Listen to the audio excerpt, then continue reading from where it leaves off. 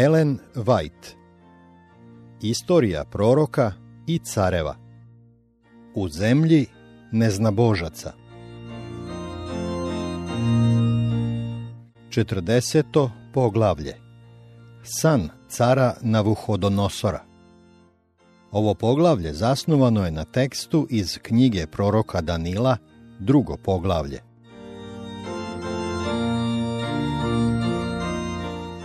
Ubrzo, pošto su Danilo i njegovi drugovi stupili u službu vavilonskog cara, neki događaji u tom idolopokloničkom narodu pokazali su koliko je veran i moćan Bog Izraeljev.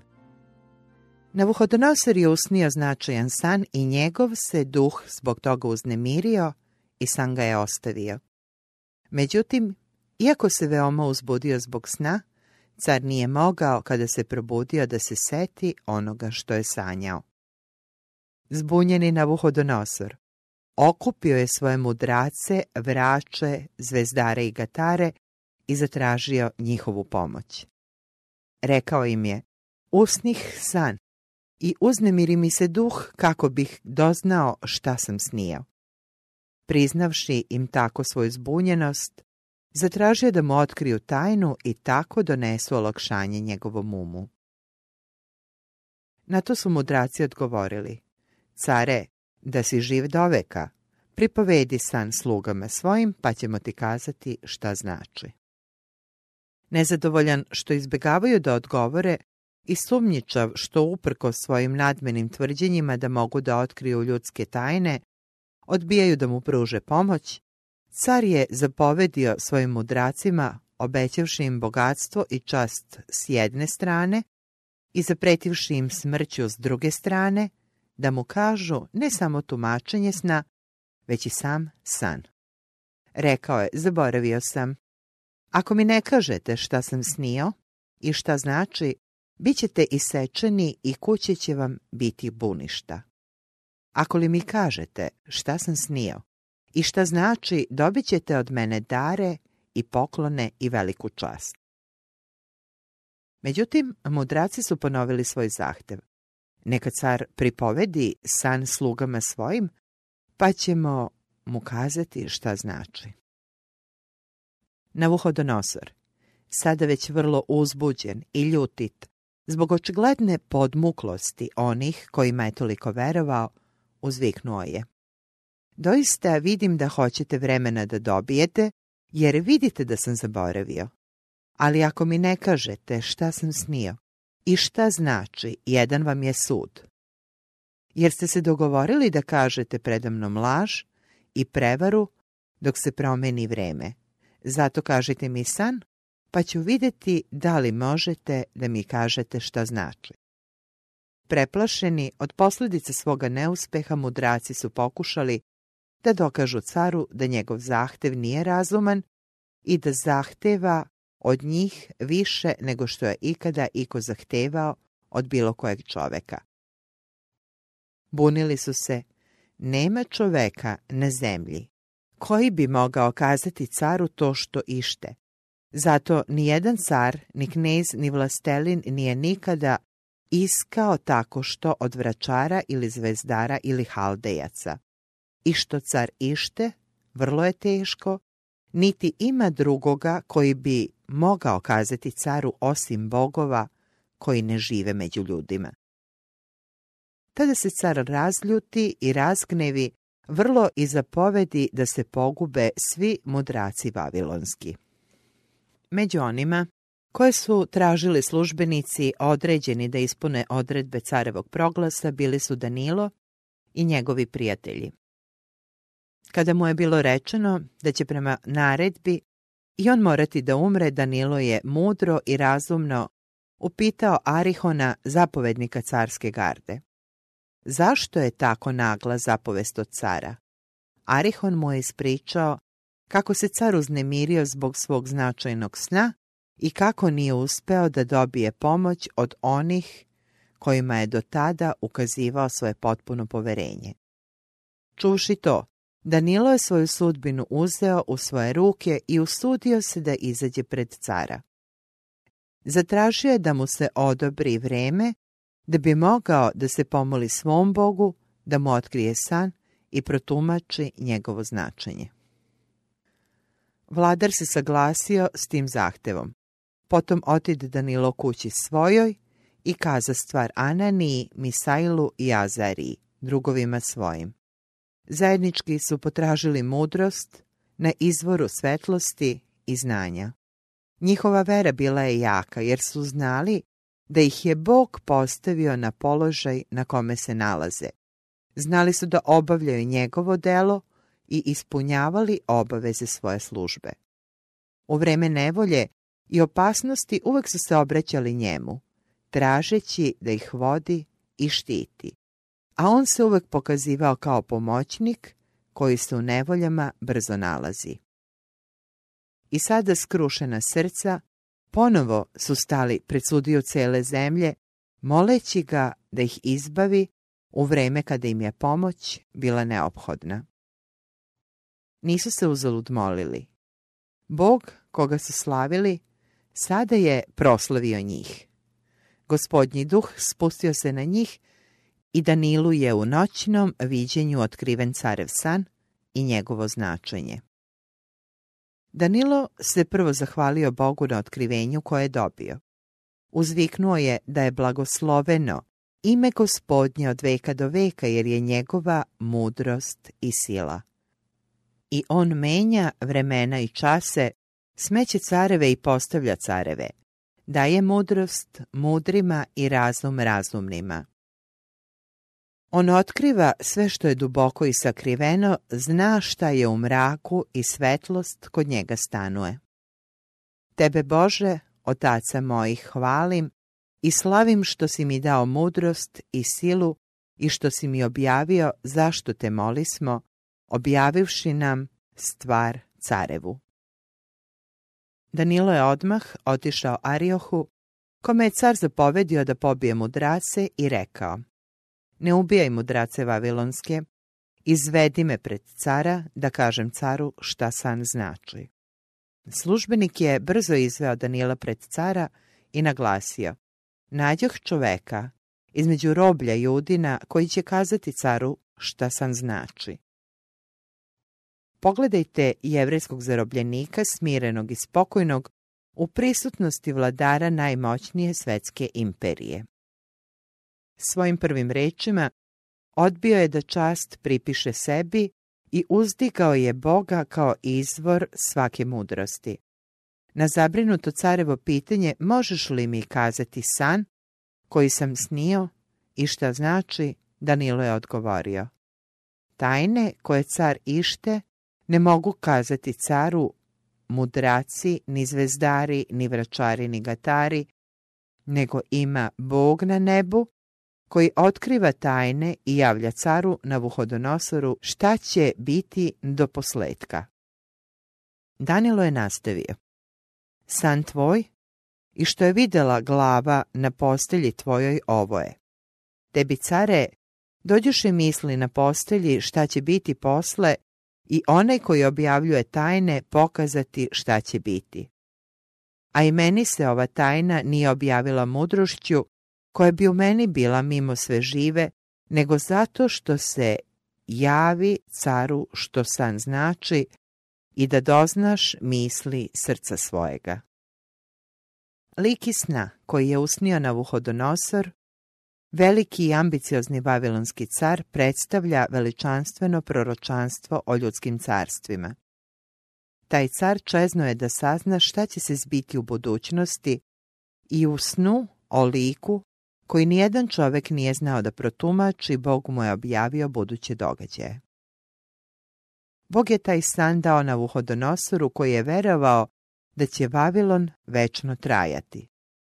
Preko svog proroka objavio je Navuhodonosoru i tumačenje sna da bi car mogao da zna da Vavilon neće večno potrajati i da nauči da je istina mnogo moćnija od ambicija imperijalizma.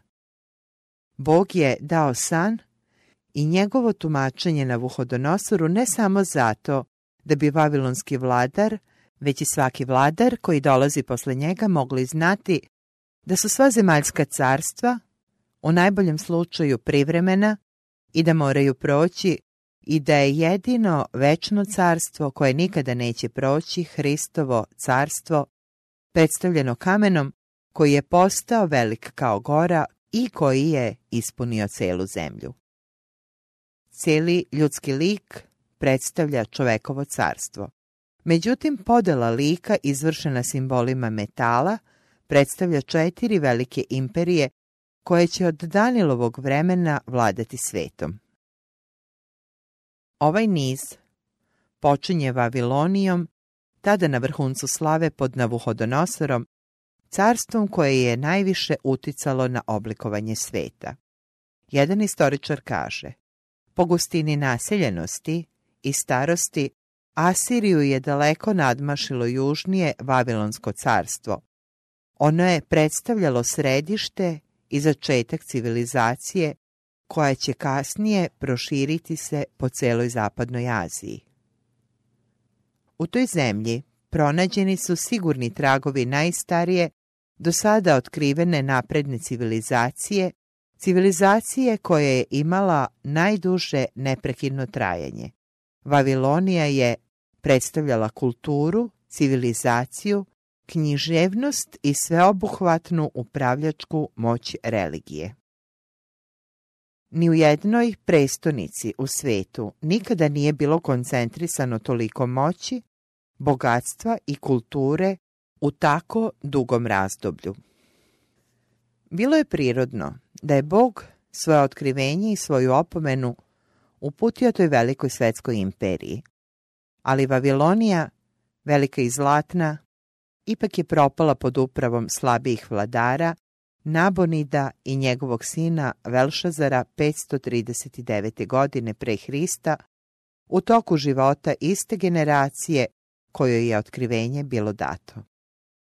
Vaviloniju je zamenila Medo-Persija pod Kirom Velikim. U razdoblju od oko 200 godina, Persija, simbolički predstavljena srebrom u liku, bila je najmoćnija svetska imperija. Godine 331. pre Hrista Darije III, Kodoman, sukobio se kod Arbele sa Grčko-Makedonskim carstvom i Aleksandar Veliki postao je vladar sveta. Simbol Grčke je bronza. Aleksandar je umro 323. godine pre Hrista. Za nekoliko godina njegovo carstvo podelili su između sebe zaraćeni generali.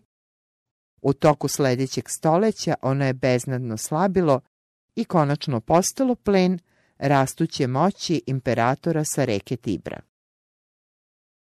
Rim je pobedio sirijski deo nekadašnje moćne Grčke imperije 190 godina pre Hrista, makedonski deo imperije 168. godine, a iste godine je i Egipat priznao vlast Gvozdenog rimskog carstva. Rim je započeo svoje osvajanje kao republika. Zatim se pretvorio u imperiju. Kasnije, u 4. stoljeću posle Hrista, došlo je do podele carstva, simbolički predstavljene mešavinom gvožđa i gline pod navalom varvara sa severa i istoka Evrope. Rim, gvozdena monarhija, bio je zauvek slomljen. Ulagani su veliki napori da se narodi Evrope, delovi Rimske imperije, ujedine u jednu homogenu celinu putem međusobnih bračnih veza, spomenutih u proročanstvu kao mešanje semena čovečijega, ali bez uspeha. Karlo Veliki i Napoleon silom oružja pokušali su da izgrade ujedinjeno carstvo, ali su i oni doživjeli neuspeh. Proročanstvo je objavilo da se delovi neće ujediniti kao što se ne mogu sjediniti gvožđe i glina. Reči neće prionuti jedno uz drugo jače su od sve diplomatije i svake vojne sile. U dane posljednje podele Rimskog carstva, Bog nebeski podići će svoje carstvo koje se nikada neće ukinuti, koje se nikada neće dati u ruke drugom narodu, osim njegovome, koje će u njemu zauvek stanovati. San je istinit i tumačenje mu je verno. Danilo je nastavio. San tvoj i što ti je vidjela glava na postelji tvojoj, ovo je. Tebi, care, dođoše misli na postelji šta će biti posle i onaj koji objavljuje tajne pokazati šta će biti. A i meni se ova tajna nije objavila mudrošću, koja bi u meni bila, mimo sve žive, nego zato da se javi caru šta san znači i da doznaš misli srca svojega. Ti, care, vide, a to lik velik beše i svetlost mu silna i stajaše prema tebi i strašan beše na očima.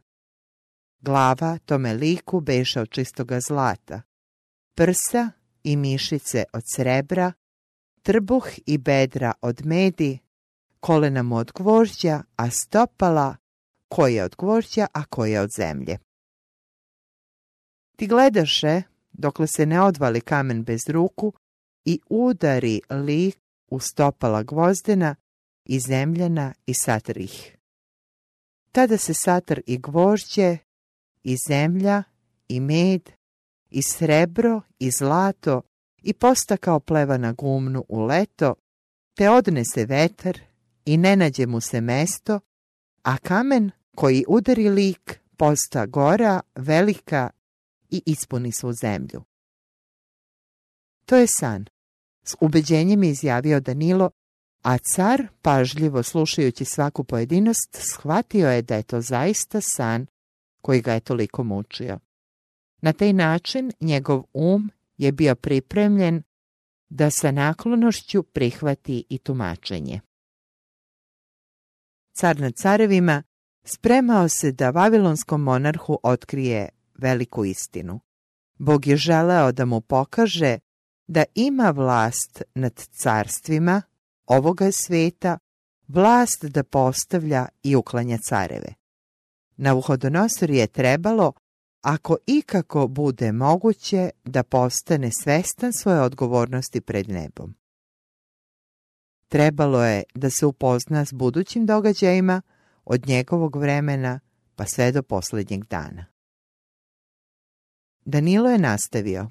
Ti si, care, car nad carevima, jer ti Bog nebeski daje carstvo, silu i krepost i slavu. I gde god žive sinovi ljudski, zveri poljske i ptice nebeske, dao ti je u ruke i postavio te gospodarem nad svim tim. Ti si ona zlatna glava. A nakon tebe nastaće drugo carstvo, manje od tvojega, a potom i treće carstvo bronzano koje će vladati po svoj zemlji. A četvrto će carstvo biti tvrdo kao gvožđe, jer gvožđe satire i troši sve, i kao gvožđe sve se lomi, tako će satrti i polomiti.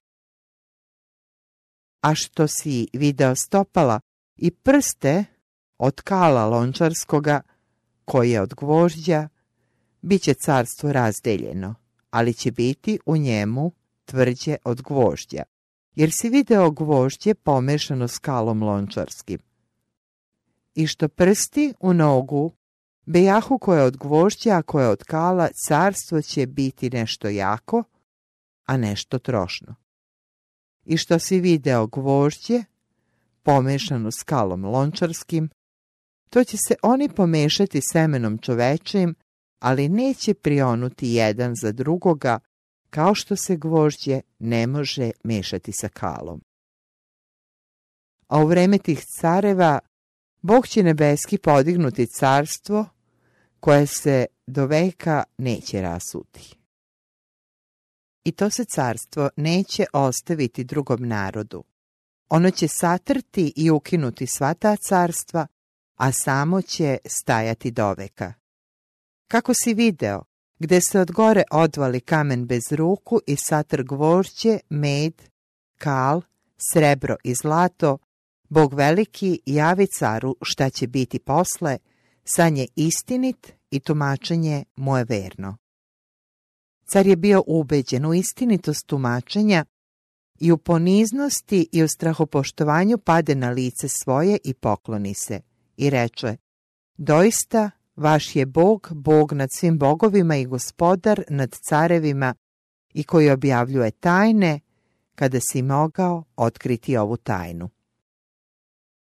Navuhodonosor je povukao naredbu o pogubljenju mudraca.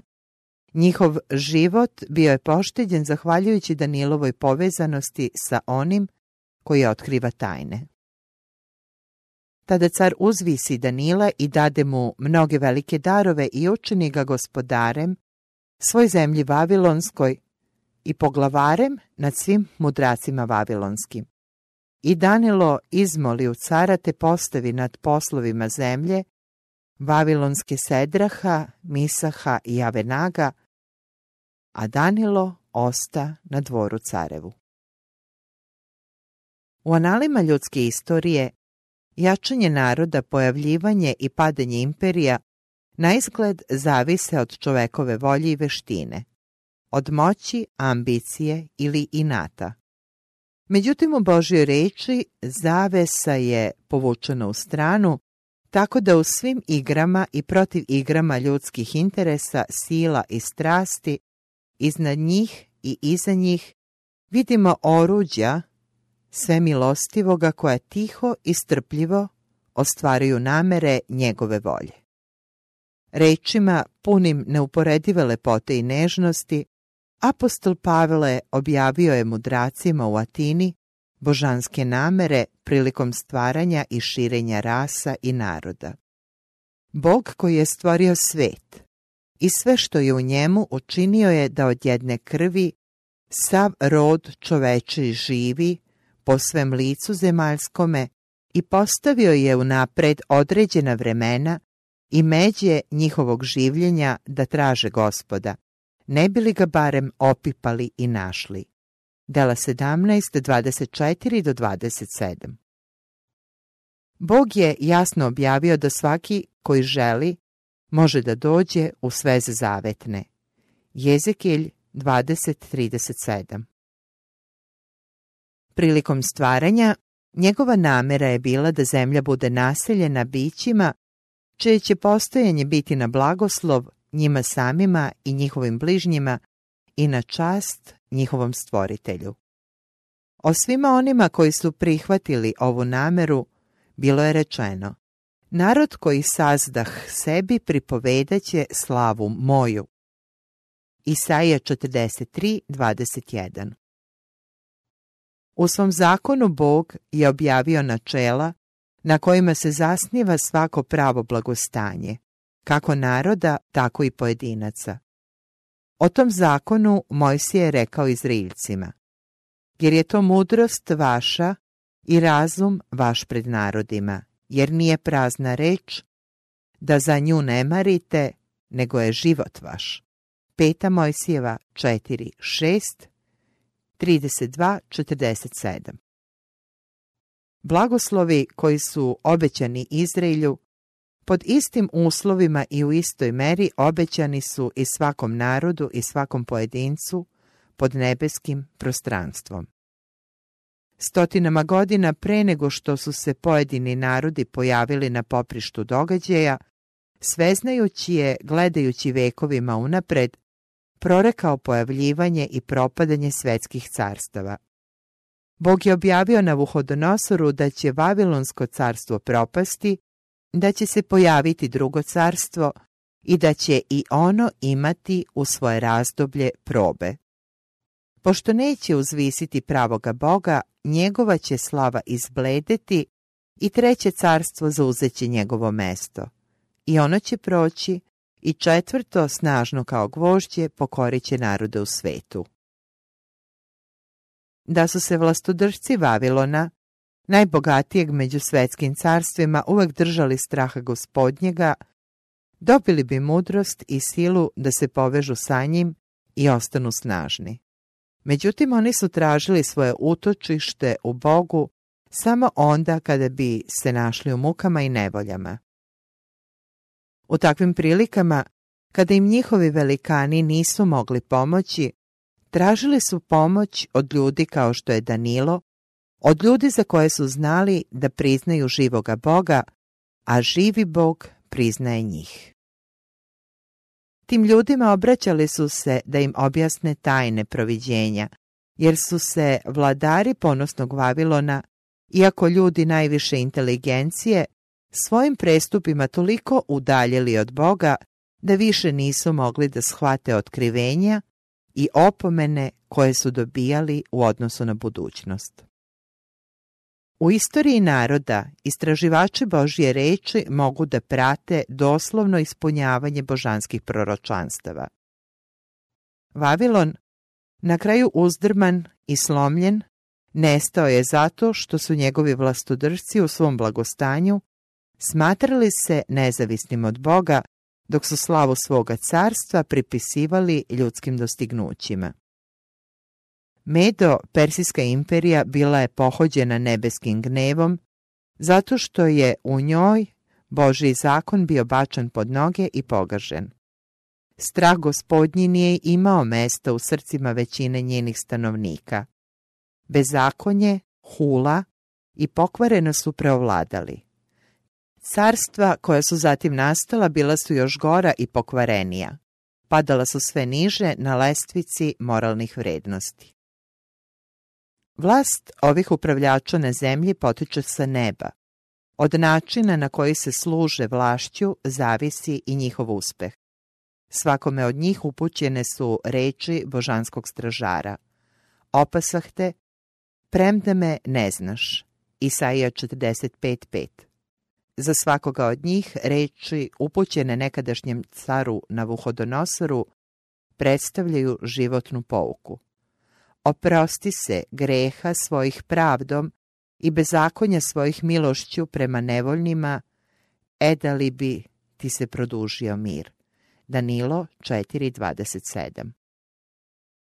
Shvatiti te reči, shvatiti da pravda podiže narod, da se pravdom utvrđuje presto, a milošću podupire, prepoznati ostvarenje tih načela u ispoljavanju božanske sile koja ukladja careve i postavlja careve, znači shvatiti filozofiju istorije.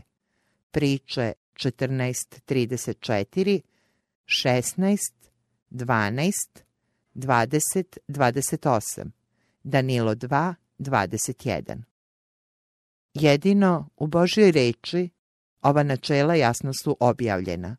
U njoj se vidi da snaga naroda, ali i pojedinaca, nije u prilikama ili oružju koje ih čini nepobedivim. Ona se ne krije u njihovoj oholoj veličini, već se odmerava vernošću kojom ispunjavaju božanske namere.